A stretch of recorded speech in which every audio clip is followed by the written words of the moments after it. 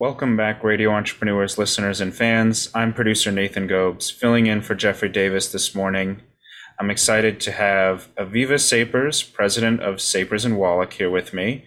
And alongside her, I have Patrick Bugbee, director of executive benefits at Sapers and Wallach as well. Welcome, Aviva, and welcome, Patrick. Hey, Nathan. Thanks for having us. Yeah, Nathan, thank you very much. Appreciate it. Of course.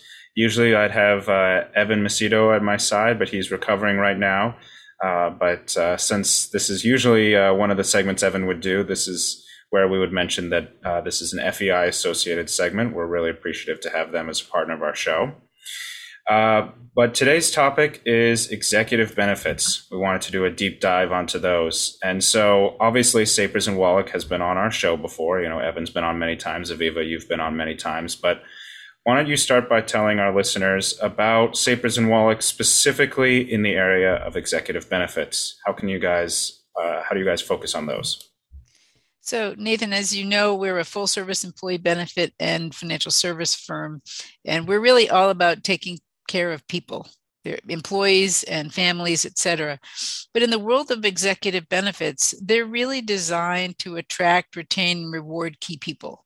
And in today's world of the Great Resignation, I think there's even more emphasis being placed on executive benefits, why they're important, having ones that are understandable, that are appreciated. If you're going to spend money on something, it should be something that people actually feel is doing something for them.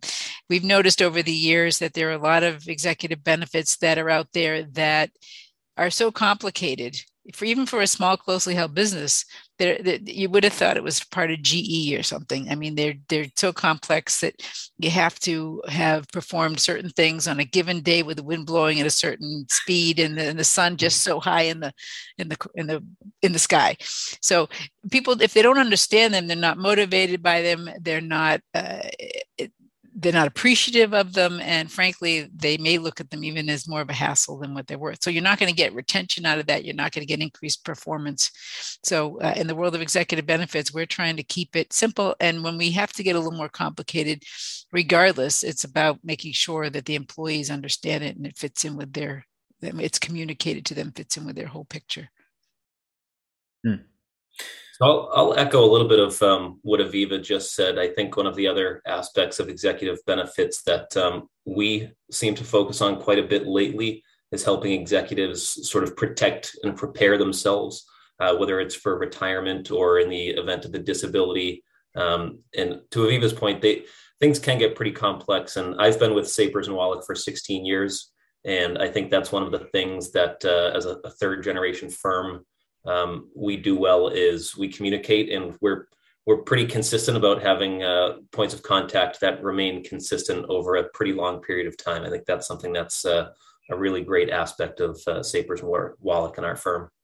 That's great. What do you see as some of the most popular executive benefits right now in the marketplace? Obviously there's a lot that can be done to attract these executives to either stay or to join an organization. But what are some of the most popular ones right now? It's a good question. So back when we started in the executive benefits business, a lot of the plans were designed towards retirement and people staying with companies. Like Patrick is an anomaly. And it is a lot of the folks at Sapers and Wallach are anomalies that way, having been with us for a long time. Most people don't see themselves staying at jobs more than 5 years.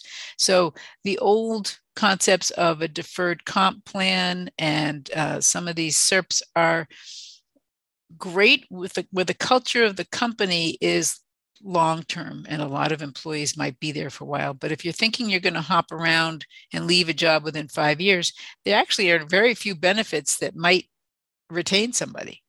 So you've got to think that through and figure out what works for your culture and your environment. Patrick, do you want to talk about some of the things that we're doing? Yeah, I would say a common phrase internally is that this is the year of the SARP, and that's a term, supplemental alternative retirement plan. It's really sort of a Roth IRA look-alike, and we've been communicating both with the executive team and then giving that out to the sort of the VP levels at quite a few of our clients. And it's a great way to help folks that are maxing out their 401k save a little bit more in a tax advantaged way. And we're seeing a lot of great feedback on that. I think people appreciate the opportunity to save more. And it's really taking off this year in particular. I think the great resignation, as Aviva pointed out a little bit, that's something that's keeping people around because it's something that really doesn't exist at every employer. So that's something we've seen quite a bit of. Yeah. And I'd also say the world of a la carte benefits, where you really are designing benefits for individuals within a company. The one size fits all is somewhat a thing of the past. But executive benefits kind of come in two packages. One is where the employer is trying to incentivize and retain folks. And the other is getting rid of something we call reverse discrimination, where I know you don't want to use the word discrimination in today's day and age, but in this case, there are many highly compensated folks that by nature of either the government rules or the contract restrictions don't get as much of a benefit as the non-highly compensated. For example, disability insurance pays you 60% of pay up to a cap. So let's say it's $10,000 a month. That may cover you for $180,000 of compensation. But if you're making $500,000 or you're on commission and you're the top sales guy at a company, you may be making a lot more than that. And if you became disabled, you'd get a fraction of your income covered by disability. Same thing with retirement plans. You're capped out at what you can do by dollar limits or percent of pay from the federal government.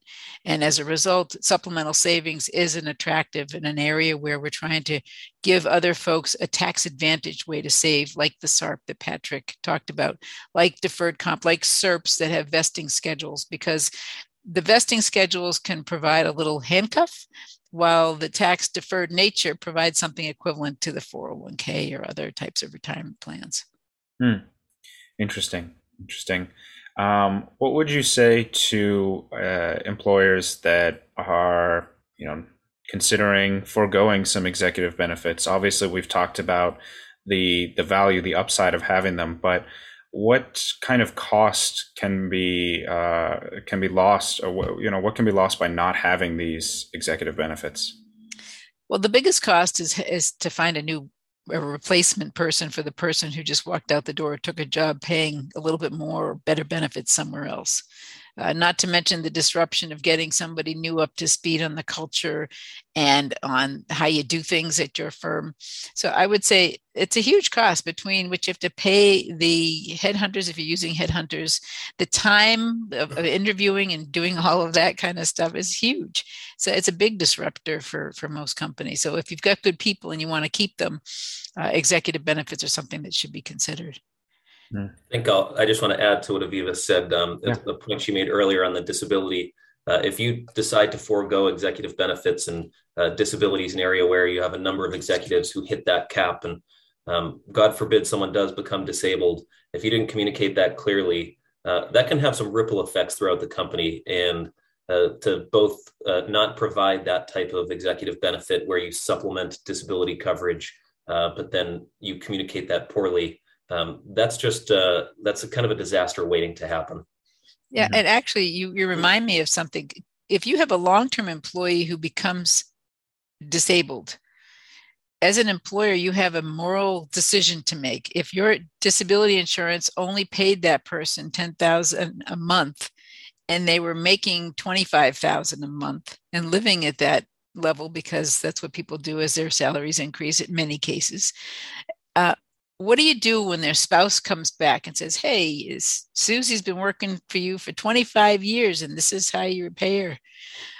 You sit there and say, you know what, we really should do something else. So then you start supplementing their pay.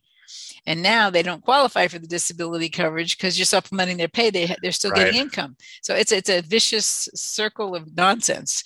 And it can cause all sorts of problems. And then you did it for Susie when Jim has that problem. What do you do for him? So having good benefits, making sure that everybody's covered where they need to be, is probably a good starting point to make sure that you don't end up with the additional cost, because that costs you. If I have to supplement your pay and I paid for disability insurance, who's the real loser there? Right. And I'm sure good disability insurance just also shows the employee that you've got their back. Right. Did something happen? Exactly. Well, we've talked a lot about specific executive benefits or executive benefits as a whole, but I'd love to get into Sapers and Wallach and what differentiates you guys from other executive benefits firms. I think it's the personal attention to design and come up with a plan that actually works for the client, and then the servicing and making sure it's communicated properly and ongoingly, if there is such a word. The idea is, even I'll give you an example. We had a client who had somebody who was really key to the organization, had a couple younger kids. I'd say one was 10, one was 12, or maybe 12 and 14. And one of the things they want to do is keep that person. So we came up with a very creative concept called the Keep Plan that was going to incent them by saying, hey, you stay with us until your number one child gets to college. We'll pay $25,000 towards their first year tuition. Wow. And when number two child will pay $35,000 towards first year tuition. Those are pretty big nuts to have hanging out there as incentives to stick around that extra year, extra 2 years, or whatever it might be. And that was meeting a need. The employee was thrilled. The company was happy because they stayed. And that's thinking outside the box. It's not designing the typical off-the-shelf deferred comp or SERP or additional insurance type plan. And so I would say that it's creating what really works and having a feel for the fact that you might have 4 people who are within 5 years of retirement and a whole group of up and coming folks who are looking for something totally different. They're right now looking for college savings. They're looking for insurance to protect their families. They're looking for very different things than the ones that are saying, do I have enough in my 401k? Patrick, you want to add to that? Yeah, no, I think I sort of touched on this earlier. One of the things that differentiates us is our sort of consistency and longevity. I've been here 16 years. Aviva's been here, I don't know how long, but we have a lot of team members that have been here a long time. And right. When we're talking to these, we talk both to the C-suite, but we also talk to that next level down of management. And when they know they can call us up and they can call Aviva, they can call myself, and they've worked with us for a long time. They see our name everywhere. And I think that's pretty important. It builds trust because it isn't myself one year and then another person the next. Having that consistency, I think our clients value that. Yeah. I'd also say we've been told that we explain things in English, in simple terms, because some of these are complicated. And when we're handling the other benefits like a 401k and we're adding on a supplemental retirement, we can advise them on how those two things sort of join together. And it gives us that ability, because we do the basic employee benefits as well as the executive benefits. You can paint a much more holistic picture for them of what they have and do some planning. And then on the wealth management side, if they want to do personal planning, we can tie that in with what they're doing elsewhere. So it's the holistic approach too. Excellent. Excellent. Well, I want to thank you both for joining us today. This has been a wonderful discussion of executive benefits, hopefully eye-opening to some business owners out there. Aviva, if people wanted to get in touch with you or find out more about Sapers and Wallach, and Patrick, I'll get to you next, but if people want to find out more, whether it's an executive benefits question or something else that Sapers and Wallach can help with, what's the best way for them to do so? They can email me at sapers@sapers-wallach, that's with a K, not a H, WALLACK.com, or my phone number is 617-715-0125. Excellent. And Patrick, how about you? They can certainly look us up on the internet and go to our website, sapers-wallach.com. They can search for us on LinkedIn, and I'm also available via email at pbugbee@sapers-wallach.com as well. Awesome. Well, thank you both again for joining us. This has been a wonderful discussion, and really appreciate you joining the show. Once again, thanks for having us, Nathan. Really appreciate you reaching out. Thanks, Nathan. Have a great day. Thanks. And we'll be back with more on Radio Entrepreneurs.